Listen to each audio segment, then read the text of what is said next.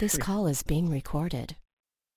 Thank you again. Welcome to episode uh, 8 of the Banter Pub podcast, Banter Pub FC podcast. I'm sorry. My name is Neil. With me this week are Amma, Joseph, Jonathan, and Sheldon. Gentlemen, good afternoon, good evening. How's everybody doing?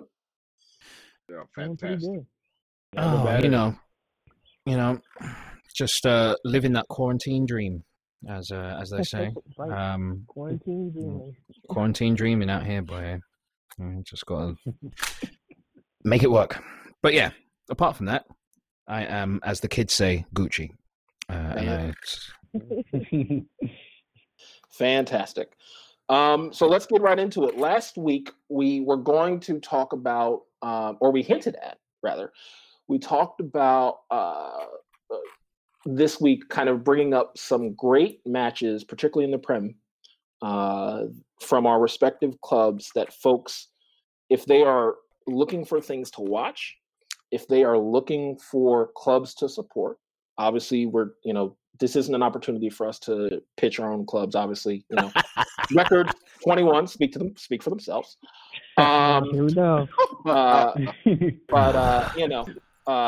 If I think with the way of the world and how folks are trying to look for a escape outside of Tiger King, we certainly want to make sure Carol Baskin is not involved with the Prem or the FA, but it certainly feels like it sometimes. But yeah, I'm curious. I think we started with what is there? I think we started with Arsenal. So Amma and Joseph, do you have some matches that stick out to you for folks that are trying to get into the Prem, trying to get into what Arsenal Football Club is all about? Some great matches, not individual, but team matches that you think stick out to y'all. Yeah, this is Amma. Let me go first real quick, because I suspect that Joseph will have like a serious historical significance around whatever he selects. I'm gonna go with just flat out emotion, right? Like, and Sheldon made a good suggestion earlier about suggest one match that you actually watched and another match that might have been before your time. I'm a 0405 convert to the Arsenal Massive, and so one of the matches from recent memory that I really appreciate is the North London Derby from last season, where we come back and destroy the other club who's trying to act like they're a big club. Fortitude. It's a fantastic match. It's got like handbags. We didn't have a red card, but it has everything that you want. There's drama, there's a whole ebb and flow, there's arcs to the story, right? So there are different phases of the game, and it's a wonderful ride to experience. I recently watched it again, and it just felt like yesterday.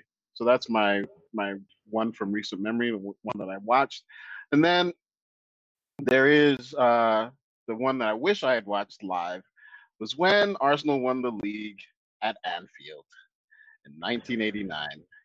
Sigh. Thomas. It was amazing. It was amazing. I watched that. Because it went down to the wire. I watched that again in the last couple of weeks, and it was a fantastic feeling. Just watching it happen, because we haven't had title decider matches super late in the season in the recent past, and so that was like when it was a proper title decider, right? And so I wish I'd lived through that. I wish I'd experienced that live. So those are my two. And quick aside, '89. There's a movie about that that particular match, the documentary that my local St. Louis Arsenal America branch watched together at a pub in our designated pub, and it was a great experience to share that with the fans in my area. So watch the North London Derby from last season, and then watch the time we won the league at Anfield in 1989. Joseph, fellow Gunner, what say you? There's loads of tasty moments. Loads, really. But to answer the question, name one match you saw live and one legendary match before your time that you'd recommend to your fellow supporters to rewatch during quarantine. All right, so a match that I saw live. So for the uninitiated, growing up, my family has always kind of had a really weird split. There are a handful of Spurs supporters, there are a handful of Chelsea supporters, and there are also a handful of Arsenal supporters, us being, at least on my dad's side of the family. On my mum's side of the family, Leeds United. My dad was a Queen's Park Rangers fan. And none of these clubs grabbed me. So, then I see Eric Cantona doing the business, and it didn't take too much more. It didn't take too much more things convincing for me to go ahead and run with Man United for a bit. That's right. Fast forward to post Ferguson era. I thought Moyes should have gotten more time, even though I thought he probably would have gotten sacked the very next season, but he did deserve more time. I thought Louis van Gaal was probably the worst decision in terms of making an appointment to replace him if you're looking for that attacking football, considering his tactical setup and also how much of an odious man that he really and truly is. There's a reason why the legends of Barcelona like Rivaldo and Ronaldo and them lot celebrated his leaving the team when he eventually did. I will leave it at that. For anybody who's interested in reading about that, Jonathan Winter does a very excellent write-up on that Barcelona squad and Louis van Gaal's period there. Success isn't everything, which brings me to Jose Mourinho. That man is cancer. And I say that because while there was so much wrong with the club going forward, Mourinho came in and pretty much was like, he was like the death note. He was like the death knell. And I've never liked Jose Mourinho, and I will never like Jose Mourinho. And he is, quite frankly, the straw that broke an already loaded camel's back. So I was pretty much without a football club for a while. I was pretty despondent with it. And then, big up my man Midas back in the UK. He's been Arsenal through and through, and he had been on at me for like 5 years to drop my support, my lifelong support of Man United, and come support the Arsenal. One day he calls me, and he says, "I've got an extra ticket going spare to the Emirates. We're playing Crystal Palace tonight. What are you saying?" And I said, "You know what? Fair." And I said, "But I hope that they don't like mob me in the Arsenal end where we're going to be sitting." Because I hadn't yet become an Arsenal supporter yet.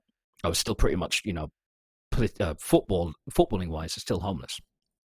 That match happened to be the match where Olivier Giroud scored that scorpion kick. I saw that live right in front of my face. In the flesh. Wow. In the flesh. That's amazing. Awesome. So, in terms of one match that I saw live that I would recommend supporters follow, just for that goal and the build-up play, watch that. Watch that, and you will get just a taste of what Arsenal have pretty much been about since Wenger arrived from Japan. Legendary... Just don't ask Karim Benzema to watch it. What was that, sorry? What?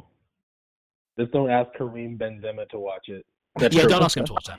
Don't ask him to watch that. Man's in his feelings right now, and you know what? I too would be in my feelings if people loved my replacement more than me. But then again, my replacement didn't blackmail a fellow teammate with a sex tape. Meanwhile, Hey, the legendary match that I would choose, honestly, it's not a win, but it's not a loss either. But it's absolutely incredible. Arsenal-Liverpool 4-4 Anfield. Arshavin scores 4 goals. It is absolutely dynamite football, and it's not a slight on any of the sides. I do believe that is a legendary match. Like, that match is ridiculous. It's just absolutely ridiculous. Even Martin Tyler commentating is absolutely incredulous, watching what he's seeing going on the pitch. It's nothing short of just end-to-end stuff, exciting, brilliant goals throughout from both sides. But for Arshavin to score 4 goals and his really weird trademark celebrations, which I found out that the reason why he sticks his tongue out like he does is because he's emulating one of his heroes in Michael Jordan. And it's great. I would honestly, and that's also something that I would say, and it's a perfect segue to you, Sheldon. I would say that's also a match that Liverpool supporters will probably remember, fondly. Nobody lost, everybody won, even though it was a draw, because the action was just that brilliant, the play was that brilliant. But Arshavin was definitely man of the match for that period. And you know what? I just it's just great. One other honorable mention for legendary match, I would say, would be the time that Sylvain Wiltord scored the winner at Old Trafford. Big moment, huge moment, and it's a legendary call from Martin Tyler, as I mentioned him earlier, when he goes Wiltord, and it's just like, I don't think anybody has won the league at Old Trafford since, if I remember rightly. Feel free to correct me on that. But I think it's 0102. And yeah, I don't know. I don't know if somebody else has done it. I know Pogba definitely made sure City didn't do it. Why are you ruining my anyway? Before we get to me, since Joseph did segue to you, let's go to Sheldon. We're moving along so quickly. Well, I'm saving the best for last. That's what we're doing. So, okay. Is that what we're calling it? Is that what we're calling it now? So look, the game that I saw live that I would tell folks to watch is probably not surprising to anyone, but it is last year's semifinal game against Barca. And I say that because, first of all, it's just an amazing game, period, as a Liverpool fan. But it's also, when people talk about, and I can already hear the whistles and the jeers and the banter coming from what I'm about to say, from this, comparing it to this year. But when they talk about what Anfield Nights are, when they talk about the impact that Anfield brings, that was last year. I mean, I remember watching and going into the game. I mean, I was very much so like, look, this is Barca, let's just, have a go. But, I was kind of resigned to the idea that it would have to be next year, right? And I can tell you, as soon as I think Genie scored first, and then you started to believe, and you started to just see again the energy that we brought to the game. And as the game wore on, people were playing out of his mind. There was one point where Genie Wijnaldum jukes like 2 or 3 Barca players, and I'm like, what is this? What is going on? Like, it just all felt so right. And then, the one play from the match that will go down in Liverpool history is corner taken quickly. I watched that and I literally was like, wait, what? Wait, what? Does that count? Because it just, I've literally never seen a corner like that, never seen a play like that, never seen, especially at that point in time when it was like, this is absolutely what was needed to, get us over the hump. And so yeah, if you have an opportunity, go ahead and watch that game. Like I said, it's got everything about what the club, uh, lore says, mixed up in there. And particularly against Barca, I'll add one little personal historical note there too. It was really meaningful for me beyond all of the obvious reasons because my wife's cousin, he had been teasing me for like at least 4 years about, comparing Barca to Liverpool. Oh, talk to me when you guys win something. Talk to me when you guys win something. Da, da, da, da, da. Oh, I don't want to hear about, back in the day. Talk to me about right now. And so once that game was over, I trolled the heck out of him. I trolled him nonstop, and it just felt so great. So, yeah, if you have an opportunity to go watch that.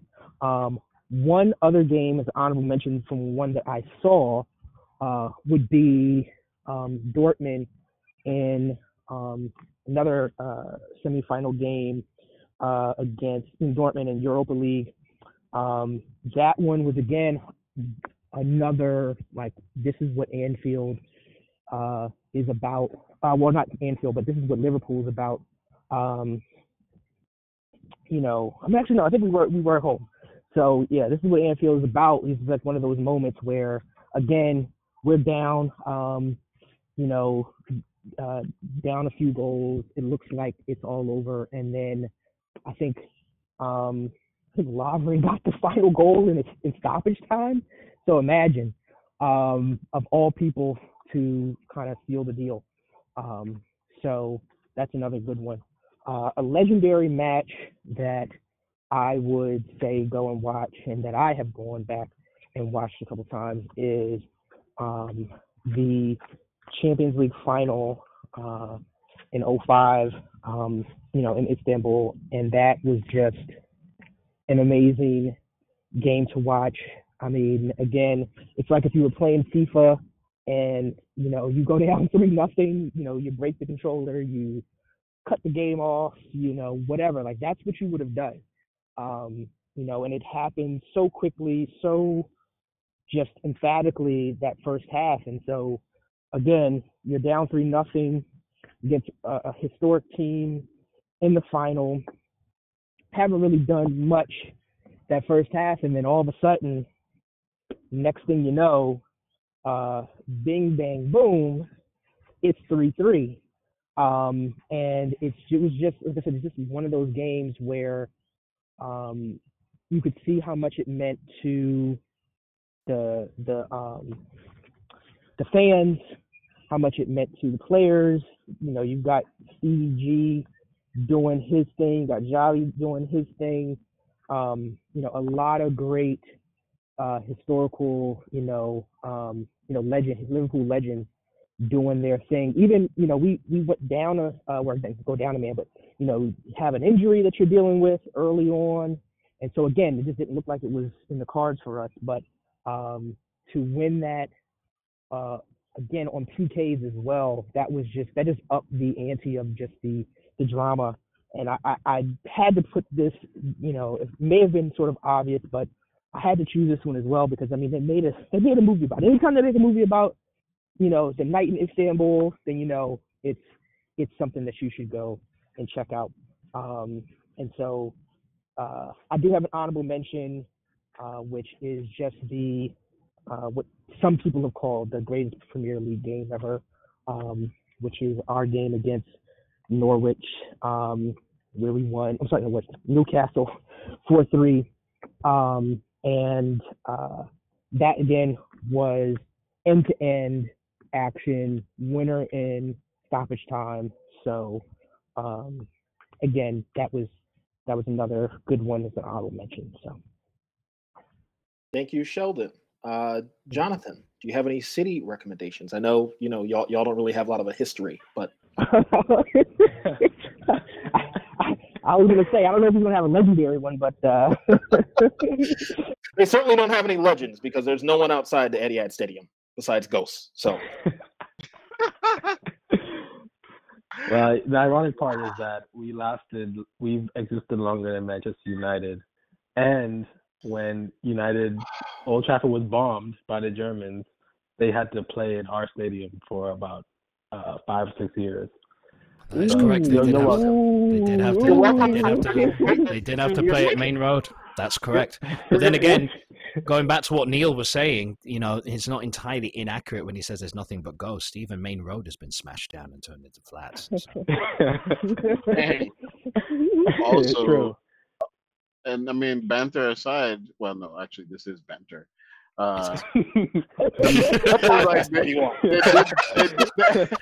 They decided they did decide to bomb Old Trafford and not the City Stadium. So I mean, like, yeah, what's the target? Yeah, the Nazis, relevant target. The Nazis literally looked at Old Trafford and said, "That's a threat. We can't have that." And then somebody turned to it and said, "Mein Führer, what about Main Road?" And Hitler said, "What? Who? When? Don't chat shit to me. Don't chat shit to me, blood." That's exactly what Hitler said. True facts. Anyway, All right. Jonathan, please continue.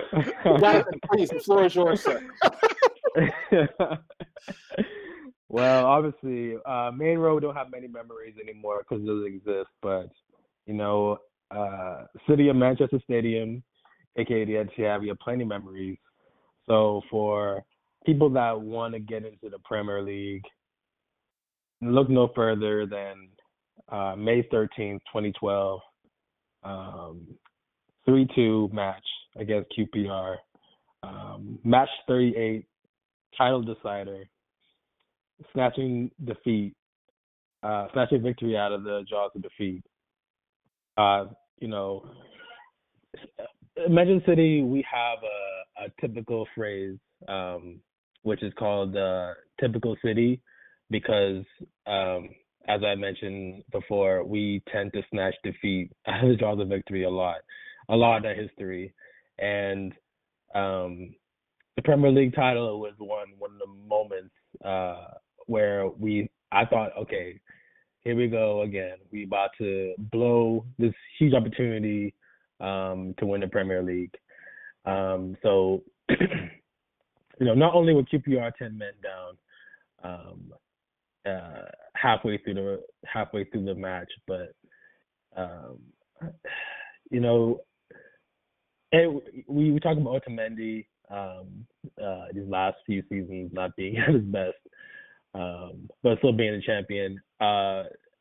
In 2012, the Otamendi that we think of now was Jolion Lescott. He had such a nightmare match the entire game, and was the reason.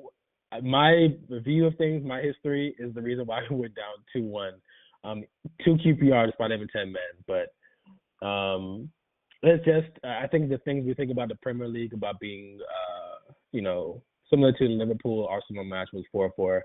It was fast-paced. It was drama, just in the context of it, because we were 8 points down to Manchester United earlier in that month, and we thought the league was wrapped up to them. However, United dropped points, and we beat them at the Etihad. It was still called City of Manchester Stadium at the time, to tie in points. And it came down to the final match. United, they had just won 1-0 against Sunderland. I can't forget because I remember seeing it on the screen as they were doing the dual screens at the time. And at 1-2 QPR, I was just so defeated. Like, I didn't want to watch the match anymore. I was just like, damn, we're gonna let these people win again. We're gonna have Sir Alex with his use the real word face. you called him. Old bacon face Ferguson is gonna be out there cheesing. Wow. Really?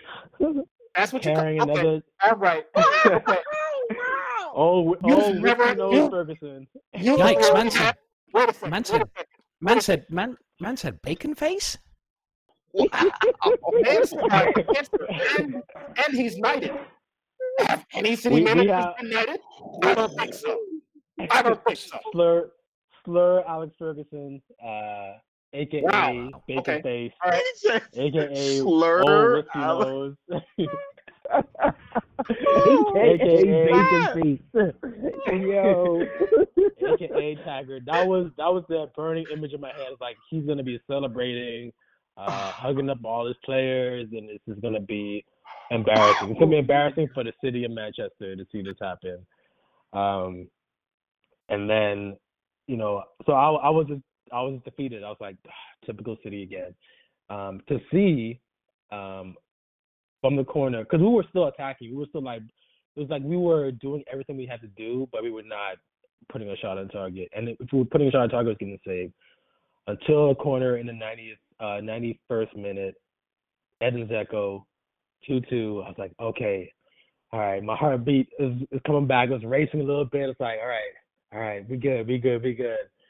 Oh my gosh. And, I was reading on Twitter that with Balotelli, he's only had one assist his entire Premier League career, playing for Liverpool and City. And that assist was to Sergio Aguero in the 92nd minute, 30th second. I know, Joseph, you were talking about Tyler yelling out Will Torres' name, but this is my opinion, obviously because biased, the greatest Premier League game. Just for the fact that we had to come back from 2 goals. We had to win. We couldn't even draw. We had to win the match. It came back from 2 goals down in the 90th, in extra time. To just hearing Martin Tyler just yell, Aguero, like he was like had the biggest exhilaration in his life. It's like, man, and you're typically not a City fan, so I'm really excited for this. And I jumped for Jesus. I couldn't be more excited what happened. I was like racing down, almost slipped and busted my behind on the tile floor, just running around my house like screaming at the top of my lungs. I couldn't believe it. Like I still rewatch. I rewatched like the fans in the crowd to this day when Aguero was like around in the corner about to and casting the keeper. Oh my gosh! And just not only was that was beautiful because we didn't win a Premier League for like 50-something years. That was our first Premier League title in 50-something years, and also seeing the dual screen, seeing Sir Alex Ferguson's face. Phil Jones' face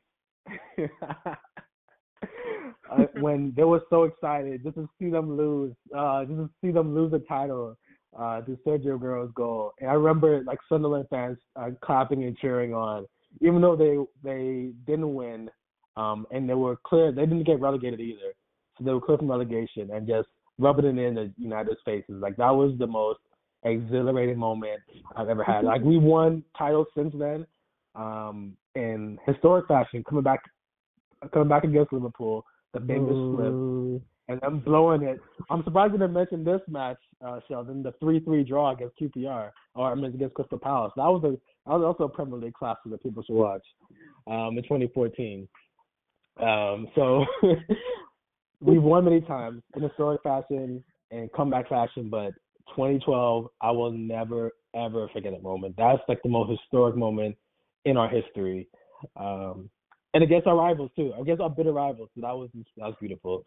So I would say that if anyone wants to watch a Premier League match, they have to watch Manchester City versus QPR, just for the context of it, in terms of rivalries between us and United, in terms of the drama and scoring 2 goals in the final 3 minutes of extra time, and the fact that we made history over our bitter rivals, and made sure Sir Alex Ferguson couldn't smile that day or that year. So that was my number one for Premier League fans to watch. And one that didn't watch that was live. One that didn't watch that was live was it wasn't Premier League. It was FA Cup. But it was Tottenham versus City, and we came back from 3-0 down with 10 men to beat Tottenham 4-3 to advance in the FA Cup. Another typical City moment. Obviously, with 3-0 down, Joey Barton, famous racist, sent off at halftime for arguing with the referee. And the game was like, the match was over. It was like, all right, well, I guess you need to watch this. And we were at Tottenham too. So maybe it was great. Maybe it was a good idea that we played Tottenham that match, because we wouldn't have come back from 3 down against anybody else. And of course, it had to be Tottenham that bottles it. So coming back from 4-0 down, 3-0 down against Tottenham was That's wonderful. That's wonderful. Yeah. If you need any team to come back towards, or if you need to play a Premier League team to achieve something, Tottenham is the team to play. I think that's my takeaway from that match. Takeaway from like football history. So there's that, and then bonus. Again, not Premier League, but it's when we were being promoted back into the Premier League, coming back in the 1999 Football League Second Division, beating Gillingham, which is a squad that nobody, if you're coming into Premier League, you have no idea who this team is, because they're like, I think, third or fourth division now still. That was a classic. It was a 2-2 draw. We had to win in penalties to be promoted back into the Premier League, and that was a pivotal moment in Main Road history, RIP Main Road, for us to be brought back to the Premier League. So I would say those three. Thank you. So I could throw out dates. I could throw out scorelines. I could throw out August 2011 and talk about You could throw out United. No, we're not going to do that. Because I could talk about many times in which Liverpool has been stunned throughout history. Okay, history. Throw out those stories and throw those in the trash. We could go through history and go back to the 80s and the 70s and the 60s and the 50s. At the end of the day, we got to show respect to the fact that only Man United could manage to come to the Emirates and have Thierry Henry score against them with a header to win a match in which they were leading 1-0. So we could talk about that. Well, we could talk about that. You had the opportunity to mention it, and you didn't. So sorry about your damn luck. Anyway. There are a number of matches in terms of matches in recent memory that I think stick out to me. Sorry, Jonathan, but it's going to have to be when Pogba wore his bright blue hair and everybody thought, oh, Pep convinced him to transfer to City in the summer. He's going to come. And we beat y'all badly. Yes, you went on to win the title that year. That's accurate. And we could then further talk about this season, Sheldon, when United seems to be the team that tends to stop teams from their, at least in recent memory, tend to stop teams from their rise to success. And we certainly did that with Liverpool. We've done that with Arsenal. We've done that with City. Obviously, we didn't do that in the invincible year that Arsenal likes to talk over and over and over and over and over about, but 49 undefeated. Well, guess what? 21. Guys. I love this song. I love this song. 21. 21. This song is great.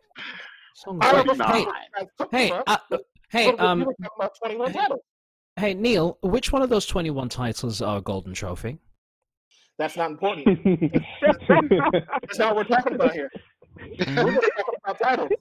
I'm sorry. What was the answer? None. Was that the answer? Anyway, sound like Busek to me. Yeah, sounds like a big old L. But continue. so I think for me, obviously that one sticks out to me because it had a lot. It was in the height of Jose Mourinho's disaster of a time at United. It was peak around the time where he kind of fell out of favor with a lot of members of the team, including Paul Pogba, and Pogba delivered in spite of Jose basically throwing him under the bus. And he did it before the match, did it during the match, after the match, and then throughout the rest of the season before Jose was sacked. So that one, it sticks out for recent memory. In terms of probably, I'm going to go deep here and go back to Liverpool away, 1986. That was Sir Alex Ferguson's inaugural match against Liverpool. We didn't play them at the OT. We played them at Anfield, and he came out and said, I want to make a statement. I have to knock. He's quoted as saying, I want to knock Liverpool off their perch, because for a majority of the time in the 70s, Liverpool was the squad to beat, and I make no bones about that. That said, Sir Alex Ferguson, not the other nicknames that Jonathan came up with. Again, his club doesn't have a manager that's United. Mine does. So you got they don't earn extra time, Fergie time, for no good they call it that for a reason. Okay? All right. Anyway, those names were good though. Those names were really good. Baconface was mad Baconface is mad disrespectful. I will say that much. But he said whiskey nose. Yeah, bro. He said it with his chest. He said it with his whole chest. And this is coming from a man who supports a club where, if we remember, they had a carousel of not just managers but also owners. So let's settle down, Jonathan. You've only just found your stability, my guy. Yes. Not just stability, but history. Because before they had Saudi oil money, they were a club with no history. So let's just be real. Anyway, we also don't need to bring up the fact that your shirt sponsor is now a defunct company, Thomas Cook. So really, truly, we could say that City killed Thomas Cook. Not the economy. The Banter Club does not. As long as Arsenal can admit they killed Vodafone. I'm only teasing. Not really, but go ahead. Okay. So again, as far as like a classic match, that one is difficult to find online. You'll probably have to download the Premier League app or Manchester United TV in order to get that '86 match. But those two stick out to me. Obviously, there's a number of matches where we've halted titles for other clubs, where we've beat clubs, by significant margins, whether it be Ipswich Town 9-0 or Arsenal 8-2 back in August of 2011, or we've come back from the jaws of winning, not defeat, but winning, not just recently, but against Liverpool and City respectively. And yeah, what happened when you played Arsenal though? What are you talking? We're not talking about this season. I'm not. Again. Did y'all beat us 8-2 in 2011? I don't think so. Hey, damn near every player on what happened this season? United side scored that game. So what happened this season? We're not talking about this season. But we should. Yes, Ali at the wheel. First of all, the only person who wants to talk about this season is Sheldon, because he wants this season to still exist.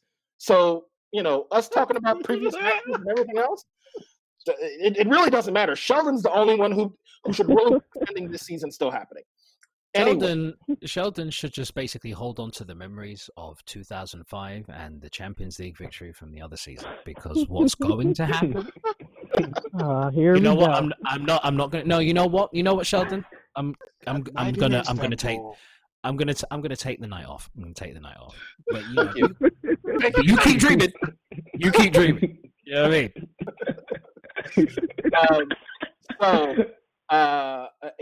So, so we hope that those games, and we'll include those in the show notes for folks that want to check out some of those matches. Some of those have links directly to a lot of the replays and to the recaps for you to check out, at least the goal scoring chances and things along that line. So we do hope, the matches we recommended and the ones we suggested as our honorable mentions were ones that will help you kind of start your Premier League viewing career. Yeah. Before we move on to our next segment, I do want to give special mention to Pep Guardiola, specifically for the loss of his mother as a result of the coronavirus. Those of us at the Banter Pub FC podcast and other affiliates fully send all of our love and condolences to the Guardiola family, as this was a major loss to them. And not just to Pep, but also to the rest of his family as well. So we wanted to shine some light on his family, give his family the respect and love it deserves in this very difficult time, as this probably is going to be the most deadly week of the coronavirus and the after effects.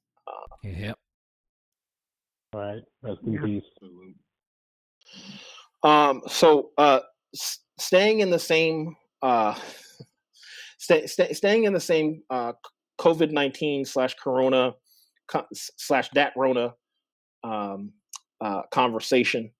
I think Sheldon wanted to take the floor because a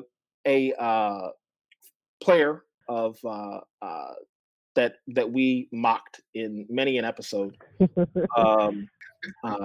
for his for Sheldon including him in the Premier League, the Banter Pub Premier League team of the season.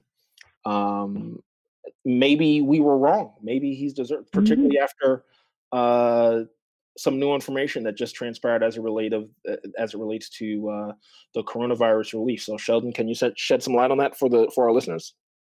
Oh. So you're talking about Captain, Big Windowsy?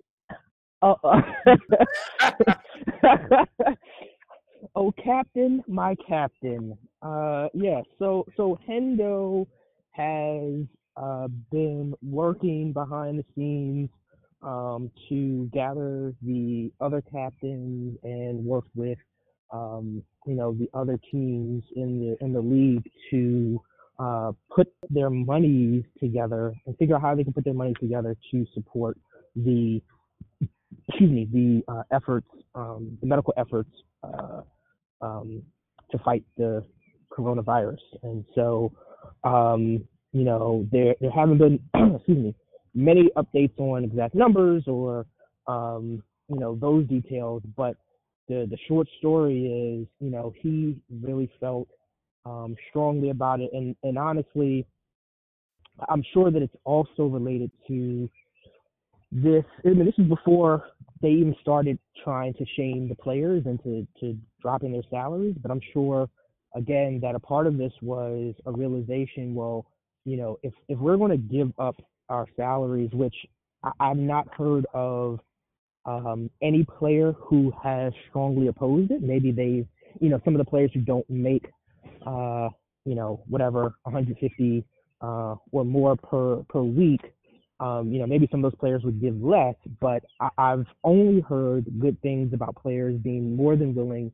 to, commit their funds to the, staff, and like I said as well, more specifically in this case to the the first responders who are out there on the front lines. And so yeah, no, I definitely was very happy to see that. And again, just all jokes aside, this speaks to kind of the energy around Hendo that I was mentioning before. Just he, from all accounts, is just that guy. He's that leader. He's he's able to rally folks to do things greater than any of them individually. So yeah, that's kind of the story there. Thank you, Sheldon. And that kind of sheds a light on something that was sparked before we wrap up a greater conversation about that, as you touched on, which is the player pay and their wages as it relates to whether that be the team garnishing that, whether that be to because there's, for all intents and purposes, right now the league isn't suspended; it's paused. So the thought process would be from the owners. The conversation has been, well, do we stop paying the players? Now, players, depending on how much they, are, where they are on the team sheet, to a certain extent, are being paid in the hundreds of thousands. And then, players who are younger are being paid in the couple thousands. Particularly players on the youth teams and things like that. And I think it's something that we talked about extensively in the WhatsApp group. Varying opinions, and I think I think it's open for discussion for this particular episode, as a final segment, to kind of get everyone's kind of sense of where not necessarily they stand on the issue of players' wages versus owners giving money towards relief or anything like that. I mean, I know for instance, Leicester City's case, losing their owner in a helicopter accident on the grounds, they're still paying off that debt, right? There is still a significant level of grief that club this year is dealing with. And not just the owners and not just the players, but also the fans. Obviously, with some players testing positive for coronavirus, that's a concern as well, particularly in the Premier League, but also across the world. There's a lot of players testing positive. So they need that money for their own health care. There's a larger conversation about players testing positive and being on the mend because they have access to the test and they have access to the resources because they're paid well, because they're a part of a team. Last week we talked, in last week's episode, we talked about a player on Ajax who isn't a player on Ajax anymore, who just recovered from a 2-year coma. It's not corona related, obviously, but it's related to the sense that this is a player who had access, who at the time when he was in a coma had access to Ajax's healthcare system and then was cut the minute he came out of the coma. And yeah, it's one of those kinds of things where I'm curious from everyone, kind of as we've kind of talked about the varying levels of support that players should be giving, not just Hendo at Liverpool, but also, Marcus Rashford has done a significant amount of support to kids in Manchester. I know there's been a significant amount of work from both Manchester City and Manchester United, particularly about supporting and helping the Manchester City, supporting the city of Manchester during this recovery effort, during this relief effort. So I know there's been a lot of support from the clubs specifically. I know Manchester United players took a 30% pay cut in order to support the city of Manchester.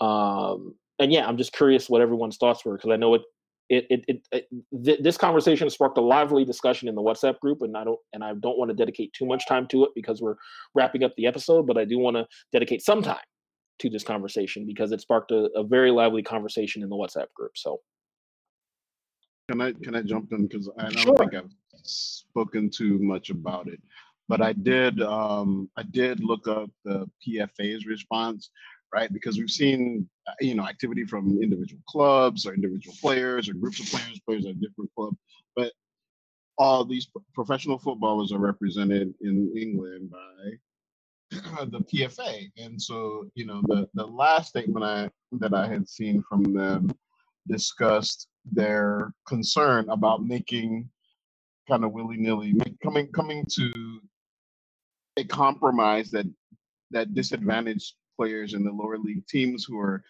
who play for, who are in a much more constrained environment. The players Right. don't make as much. They depend on what they make, to live, and the clubs themselves was mainly clubs from a financial standpoint, and so their interest was in protecting all the players, but specifically focusing on kind of League One, League Two, and so on. And so I thought that was it was good to know that like there is an organized response to the demand that seems to be happening. This clamor for, oh yeah, players should just give up their the contractually agreed upon salaries, whereas we haven't squeezed the blood from the rock that is the clubs that they represent. And so my take was, obviously, different players have different contracts, different folks have different means. It's like, please allow for folks to give what they can. Don't mandate an across the board policy for players, and understand that it takes both the playing and non-playing staff to make football happen. Football without fans also is terrible. We talked prior about playing out the rest of the season without in enclosed stadiums, and so even that would put pressure on the NHS, given that you have to have staff there. So all that to say, there has to be a nuanced approach, and so each according to their each should give according to what they have and what they can afford, and please protect the folks lower on the footballing pyramid, and the folks that make the rest of the folks behind the scenes that make football happen for all of us to enjoy. Yep. Anyone else have anything to add? I know. Just one final thing to add to the whole pressure that is people are putting on the Premier League players as opposed to the club owners, the league admins, the networks that broadcast it and spend billions upon billions every 2 to 3 years for the rights to the match and things of that nature. I just need to make this abundantly clear. When Cristiano Ronaldo and Lionel Messi, of all people, basically stepped up and said they are not playing until it's safe to play, that was pretty much the time for everybody else to kind of fall in rank and basically be like, yeah, no, that's definitely what's going to happen. The rush for all of these administrations and suits to go ahead and, as we've talked about in previous episodes, to go ahead and restart or continue the season in some capacity has just been absolutely shocking, really, because shocking, appalling. It's just been appalling. It's really and truly that nothing should matter more than supporting our frontline staff, our first response, frontline staff on the medical field, our first responders, and basically lighting a fire up under administrations in certain countries who have had woeful responses to the pandemic, who we not mention here because we don't have time. But we should be lighting a fire up under them as well to not only just change their tact, but to change themselves as well, because we can't go back to doing what we used to do before the pandemic. It's just not going to run. Now, where this whole pay rise thing gets me is that we talk a lot often about what the players should be cutting, but we're not necessarily talking about, the match day stuff that really does need support. An interesting thing that I came upon today was that the Arsenal Supporters Trust was really, really looking to make sure that not just their club, but also West Ham as well, help the caterers. They work for a company called Delaware North. Now, while it's within the purview of both West Ham and Arsenal to take care of their own match day stuff that they have on the books, because Delaware North is based in New York, they can't make that decision for them. So really, they have effectively and are still, as it stands, gone unpaid whilst everybody is being told to stay at home. I mean, these people have bills to pay.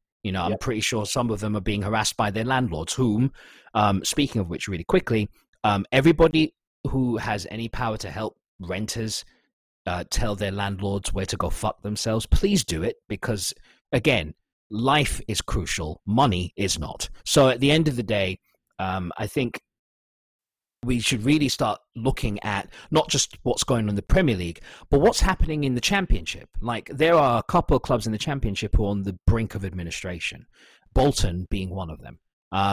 What's going on with clubs in League One and League Two, where, you know, the average wages in League One for a player is £2,000 per week. Yep. Like, I mean, you have to really start putting this in perspective. For a long time, we have been told, and I think this is something that the pandemic has exposed once again, for a long time that we've been told that these footballers don't deserve all this money to kick around the ball. And there's always been raging debates and things of that nature. Now the pandemic has come along, it's exposed who's really making out like bandits in this crisis, and who continues to profiteer and tell all of us where to go with it. And we're still banging on that the players have to take a pay cut. It doesn't sit right with me. Like, it does not sit right with me that we're demanding players take a pay cut before we've got the billionaires coughing up pretty much all of the tax revenue that they've evaded for the last 25 years. So, like, let's be real. I mean, we should lay off the players. If the players want to come together like the Man United players did and give their 30% directly to the NHS, perfect. That's great. We love to see it. But we should really see clubs step up. We should really see executives be stepping up here. And I have not seen that from them at all. They've been dragging their feet on the issue. Yeah. Sorry, go if you want to go ahead. No, Sheldon, please. Yeah, no, I mean, I think, you know, what you're saying is exactly it. I mean, the main thing is, if we're going to be demanding anyone kind of pony up, it's got to start with the owners. You can't start with, first of all, something I've said, I think I said in with that, but I don't think I said it here on the podcast, but the reality is that this pandemic is no one's fault, at least as it relates to the anyone outside of the person who was, you know, agent, you know, or patient number one, as it were. Right. But this is no one's fault. So everyone's dealing with something. But the bottom line being is if we are going to demand and not remark at the, you know, the giving nature of someone, you know, it should definitely start with the owners. And the, you know, it's a tough situation because, again, we live in, or many, well, particularly we're still talking about EPL and other, you know, English divisions. You know, we're living in a, you know, capitalist society, and this is like Western culture, yada yada. And so there are a slew of things that we could go on and create multiple podcasts to talk about just unto itself. But the bottom line being is that, yeah, we appreciate players stepping up. Like I said, Hendo, there's players and teams doing stuff across the league in different ways. But if it was really shocking to me for the players to be the ones that got the shame first. And like you said, it's not so much shocking, like, oh my gosh, like I could have never conceived of such a thing, as much as it was, you know, again, to borrow the same words, appalling, you know, because here it is, you looking at the, maybe the most visible of all these groups, but not the most responsible, and I don't mean as if the owners did something, but the ones who have the most responsibility and the most access to resources, whether that be direct financial resources or power influence to, you know, get the, you know, politicians and, you know, to enact laws and say, okay, everybody's, you know, rent or whatever for the next however many months, are, you know, don't even worry about it, right? Like, they have that power and influence, and that's what they should be wielding, even if it isn't direct monetary, you know, contributions in that way. That's who we should be looking to first. And, you know, this is a bit of what I talked about in the WhatsApp group about, like, what are these levers? How do we get folks to really, you know, move to change things? Because I think the last thing that I'll say, which is, you know, back to what Joseph was saying, and I think it's just the most important, or one of the most important things that we take out of this, is that we definitively cannot go back to how it was. And that starts with pressuring people to do things that they took for granted and that we allowed ourselves, how in ways we allowed ourselves to be taken advantage of before, that we have to say no, like this cannot go on in the same way going forward. And so that's, the biggest thing that I'll kind of end with. Jonathan, anything else you want to add before we end the call or before we end the recording? Yeah, owners suck historically, and they get everything that they deserve coming to them. And on that note, he gave it the coming to America. He was like, just keep it nice and neat. He was like, really, real simple. I like it. All right, go ahead. That was a mic drop moment if I ever heard one. Pretty much. So on that note, thank you again for giving us the opportunity to speak to you as members of the Banter Pub FC podcast. This has been a great opportunity for us to kind of introduce you to many of you to the Premier League, to kind of talk about the COVID relief, and how players and teams and the owners, how players and teams are reacting, and how the owners are doing nothing. So yeah, thank you again for listening, and stay tuned for next week. Yes.